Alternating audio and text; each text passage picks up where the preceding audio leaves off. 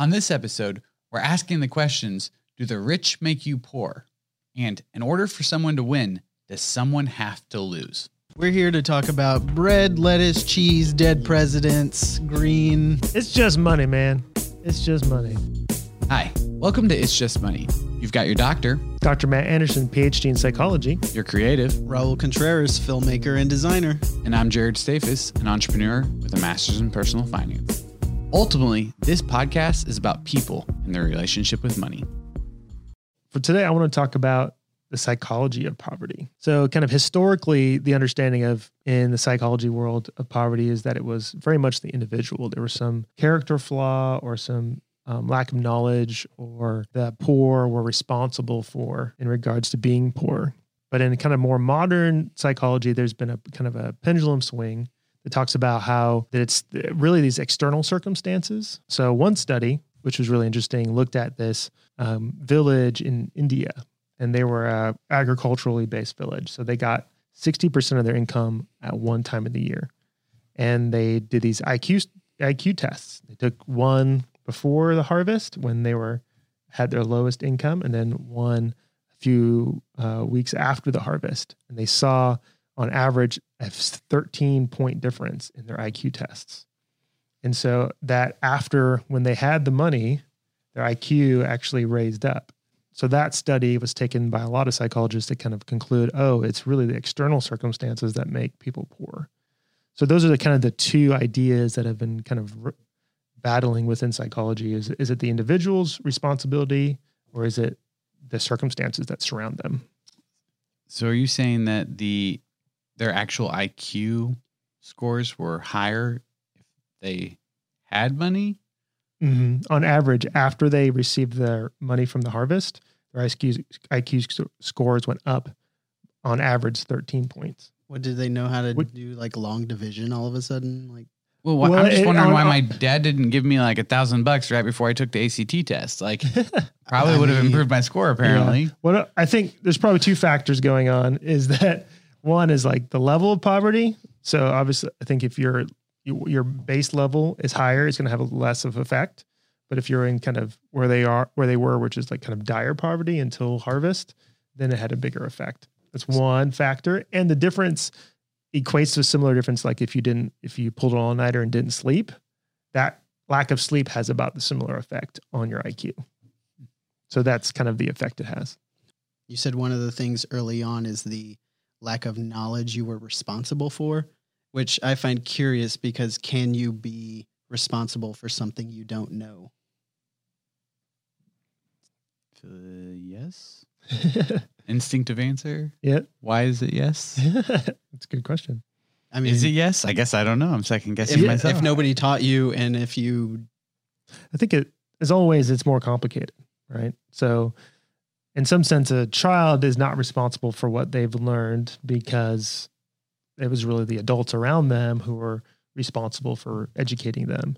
But at the same time, as we grow and age, we attain more agency, which means we become more responsible for ourselves. And so there's a level to say we are responsible, because responsibility, you get blame, but you also get freedom with responsibility. So that's because if you're not responsible, then you're also trapped in it. Mm-hmm. And so that's the challenge. I guess I'm worried about like when you're saying like the origins of poverty, where like your civilization is literally kind of making this up as they go. You know, that you are then responsible for something that you are at the time you would think everybody's making up these rules. Okay. And historically, in historical terms, prior to the Industrial Revolution and kind of the rise of what we call modern capitalism, there was limited resources. So the resources, it was a few that had a lot of resources and the many who had very little, kind of the fief system. Because of the limited resources, that required there to be less the poor. But in sort of a modern capitalist system, it's actually, you can argue that poverty is more in reaction to lack of knowledge, lack of opportunity. And it's more political than actually not that we don't have enough resources for everybody. And I like what you were saying, because it kind of jumps right into the topic where you're saying when there's a finite amount of resources, certain people will take the jump on that, which leaves the poor. I mean, doesn't that kind of answer our question already? So, I mean, that framework already assumes that there are finite amount of resources. Yeah. Which I mean, there are in the world, unless it's. But they're not all mined. I mean, if all the resources were already mined and available, and now we're just fighting for who gets it, but we're constantly discovering new resources. We live in an age where resources are also IP, technology, trademarks, art. I mean, so when people are in the middle of writing software that didn't exist the day before, I think most people would agree that's a resource. So when they write that piece of software, that is a resource now available to the world that they're selling. So new resources are being created and generated on a regular basis, let alone new resources being found in like natural deposits. I mean, that's going to happen less frequently at this point. New ones are showing up, but people are definitely taking current resources and putting them together in new scientific ways and creating new things. Right. So I don't think it's easy to say that it's finite. But that's kind of what I they used to be tangible, like earthly resources, if you will. And now they're sort of like, it's almost like humanity was like, wait, what if we just made up our own value instead of using gold? Yeah, we kind of did that. Gold was a limiting. It was a lot of work. It's really hard because there's obviously a huge debate about whether the government actually was just tricking everybody, duping everybody. But at the same time, people who love Bitcoin don't mind it's not backed by gold. They're just agreeing on a value. The thing they love about it is it can't be manipulated like our money can. So I don't know that it being backed by anything really does matter. It matters more about, can people just completely manipulate the system and make it be whatever they want. So, hey, we'll print twice as much money. We can control how much money is worth versus a system like that was backed by gold. Because ultimately gold, the only reason it was backed by gold and it was so effective is because it was a calculated, like they could calculate how much gold was in the entire world. Shoot, let's make water the value system. Everyone's rich. Yeah, everybody's rich. And even the thing about water is actually one of the most valuable resources. That's like true. My biggest stock. You can't eat. If you want to invest in a stock, I mean, one of the first advice I got was invest in water. It's going to be the future will be fought over natural water. Yeah. The problem with that assumption is that it assumes that people will not come up with creative solutions. An example of that with the water issue is actually Israel. Israel is actually becoming a net exporter of water through its desalination plants, which they have the most efficient desalination plants in the world. Desalination is using ocean water and creating it into fresh water. And historically, it took a lot of energy, but they figured out technology to make it with a lot less technology. And so they actually are building pipelines to send it to Jordan, to give water to them. So even water, because of human ingenuity, can go from a scarce resource, especially in the Middle East, to an abundant resource. That's amazing. I need a piece of paper. I need to write myself a note. 1, sell my stock because it's climbing right now. So I think to me that goes to even gold. Gold itself, it has value to us, but it's not a fixed value. I mean, the value of gold has been going up, right? Yes. But it goes up and it goes down. So even gold doesn't have a fixed value in that sense. Because money, I think goes to the question of what is money. Money is just a physical representation, or even digital one now, of value. So if we are producing new things with our ideas that are bringing value to the world, that's creating more money, because money is just a physical representation of value. So that's kind of my way of understanding that, it isn't finite. It's infinite in the sense of human ingenuity. We can create value kind of without end. That's the positive outlook. Yes. Sounds great. Just as long as I can come up with something. Right, exactly. Genius. Yeah. But the thing is, even in what we all do, right? None of us are building anything of natural, like none of us are farmers or mine. Like you make videos. Videos are value you're creating out of nothing, in essence, except for your ideas and, some technology. Hey, you've got money questions. We've got money answers. It's Just Money Live is coming up. Check out our Facebook page for details. Make sure you don't miss your opportunity to participate. All right, we'll see you then. If I have this groundbreaking thought, there's two ways you could go about it, right? You can just spread the thought around and have everybody understand what you're talking about, or you can monetize it and sell it to people while you're getting rich just based off the thought you initially had for free. Which one is morally better? Sure. Well, most people don't get rich off thoughts. Well, sure. That was just an example. Yeah. It does bring to question, there's the more complex moral questions are things like that actually affect like somebody's health or life. Yeah. Let's not get into the medical industry. I mean, pharmaceuticals. Yeah, that's right. exactly. I mean, just, the technology for like diabetes and all that kind of stuff. Like it's outrageous. Yep.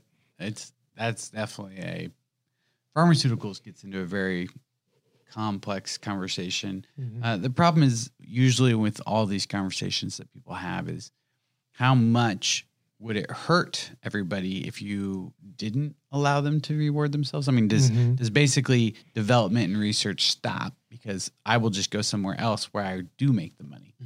But it kind of ties into the point what you were saying though, in pharmaceuticals, like, are the rich making you poor? It kind of is if you're spending all of your money just to live how the rich, whereas to the rich, it's kind of a small sum, and to the poor, it's everything to them, So kind of going back to that ideas of, are the poor responsible alone for their poverty, or is it society broadly that's responsible for their poverty? I wanted to kind of bring up the research of how poverty affects the poor. So one is that, if you ever struggled with money, it's stressful. So the poor kind of have this constant state of stress, and the stress can make you more risk averse. You don't want to take risks that, because you think you're going to fail, and so it can cause more pain. And then you're also makes you short-sighted. You don't think long-term because you're just thinking of how do I survive? Both of these are what they call the scarcity mindset that really kind of perpetuate poverty for a lot of people, because it's hard to make the decisions that lead to you getting out of poverty. And so the research kind of shows the effects, but then I've seen different psychologists come up with different interpretations of it. So interpretation one is, well, let's come up with programs or ways to help individuals kind of overcome the scarcity effect. Or the other interpretation is, hey, let's come up with programs that, change the society so that there isn't space for people to be poor. Like Universal income. Yeah, universal basic income as a way to do that. So there's these kind of two mindsets. I just wonder what you guys think. Where do you fall on those? What do you think of the benefits, the challenges to those? It sounds like a duh idea. Like, why isn't that a thing? Well, I mean, psychologically, for me, I have a pretty strong bent towards, I think humans are most happy when they're productive. I do think that people do like to work. Obviously, there's lots of work that people don't like to do, and there's things that people shouldn't have to do, but we still make them do it because we have this belief that somebody should. I think a lot of people are afraid if we give a universal income that they're rewarding people being lazy or that people won't work. I don't think they're necessarily right about what will happen, but I do think that is a reasonable fear or thought to have. And how would that play out? How does that affect the rest of society if we do this? Anything big like that creates fear of the unknown, if nothing else. The challenge is if my concept of money, which isn't mine, but the one I agree with, is that money is just a physical representation of value.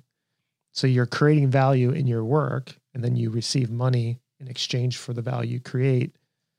if you're getting that money for no value, just because you exist or a citizen or something, then you're actually not creating money. You're just taking money that had to come from somewhere else, from somebody else or something else that was creating value.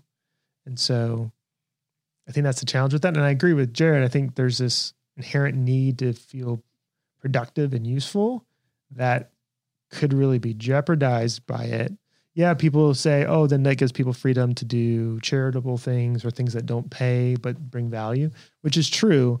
But that doesn't necessarily, not everyone's going to go that direction, right?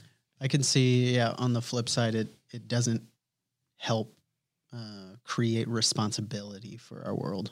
Right. Yeah, not at all. It doesn't teach any lessons. It doesn't, Now, there's, like I said, I do actually think that give it enough decades, you might find ourselves in a situation where, what is it? Was it WALL-E? Was that the movie that actually did this? Oh, but I mean, where everything was so advanced that there was nothing for humans to actually work on. And they were so fat and they just flew in their chairs. I thought that was a fantastic movie because it really pushed into an extreme, and extremes make you think. Yeah. Right. Oh, yeah. And they did it in a safe way as a cartoon. I think my challenge to that idea that AIs and robotics is just going to remove work from life is that's what people predicted about the tractor and about mechanism and about, and we work, we don't work as much. We have a 2-day weekend instead of a 1-day weekend. But there's people in the 20s predicting that we'll have 3-day work weeks. And then I read something last year about talking about we'll have 3-day work weeks. And it didn't happen back then. We find new ways to create work for ourselves because we need it. I think I was being more of a pessimist. I agree with you 100%. And that's why it could even be far enough out. I was literally just imagining a future. And I just don't imagine myself being capable of being intelligent enough to participate in the workforce that is creating these things that are so advanced.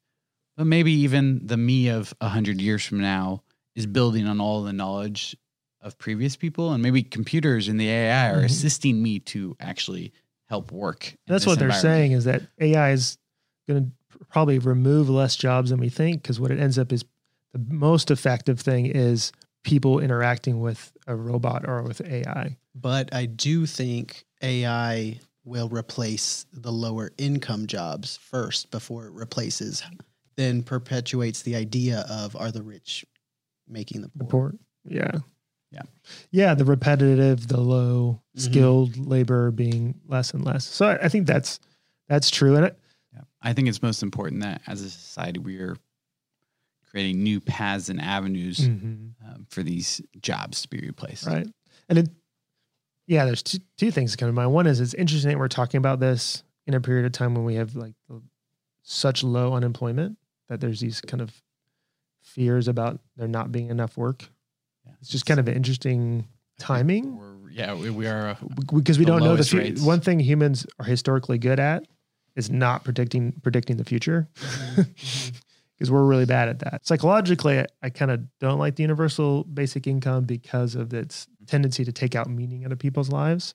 The other part of me is I prefer the universal basic income from the kind of complex services that we do provide to the poor. So it's not in our as in the United States, we provide a lot of services and things to the poor. We spent a lot of money on the poor in the United States, but it's such a convoluted bureaucracy with so many high paid professionals who are there to take care of the poor, who they get I forgot the statistic I heard, but so high, 40% of the money that goes into government programs for the poor goes to pay salaries for bureaucrats. Yeah, it's huge. You'd need less people if you were just literally giving people money. Yeah. For me, efficiency, I'd rather the poor, the money that we're already allocating and give them, I'd rather them get more of it. And so that part of me is pro universal basic income if it replaces all that other stuff. Because there's also deep meaning on both sides for private charity. And if this universal basic income really kind of removes the motivation for private charity, which is not just, so that I will give money to the poor because it makes me feel better. It's more that I'm responsible for my neighbors.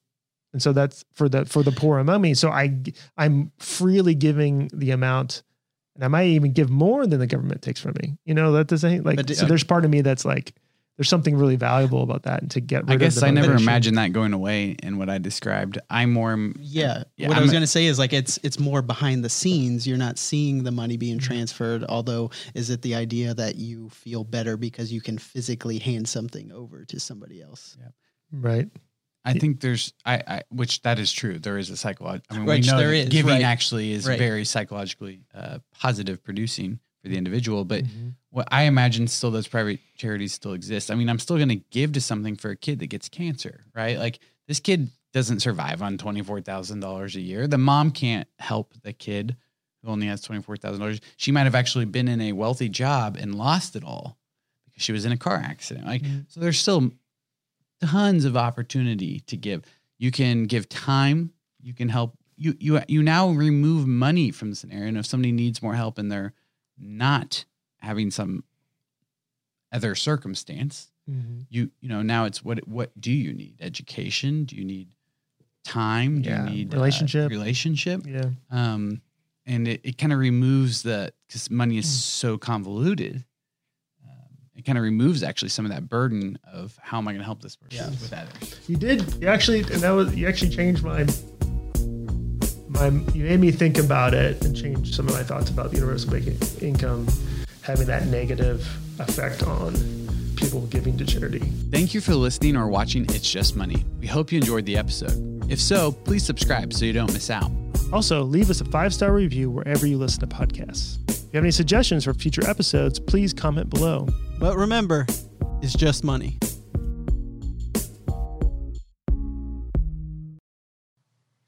Thanks for sticking around. Here's a clip from our next episode. So I wanted to ask you guys, where do you fall? Do you fall on that the individual is responsible for their poverty, or is it the society that's responsible for people being poor? And then I see those people are usually the loudest to blame society. I mean, if you already have an opinion about somebody because they came from a lower economic status, whatever the case, are they going to invest in you as much as they would somebody else who has money and who is a safer bet?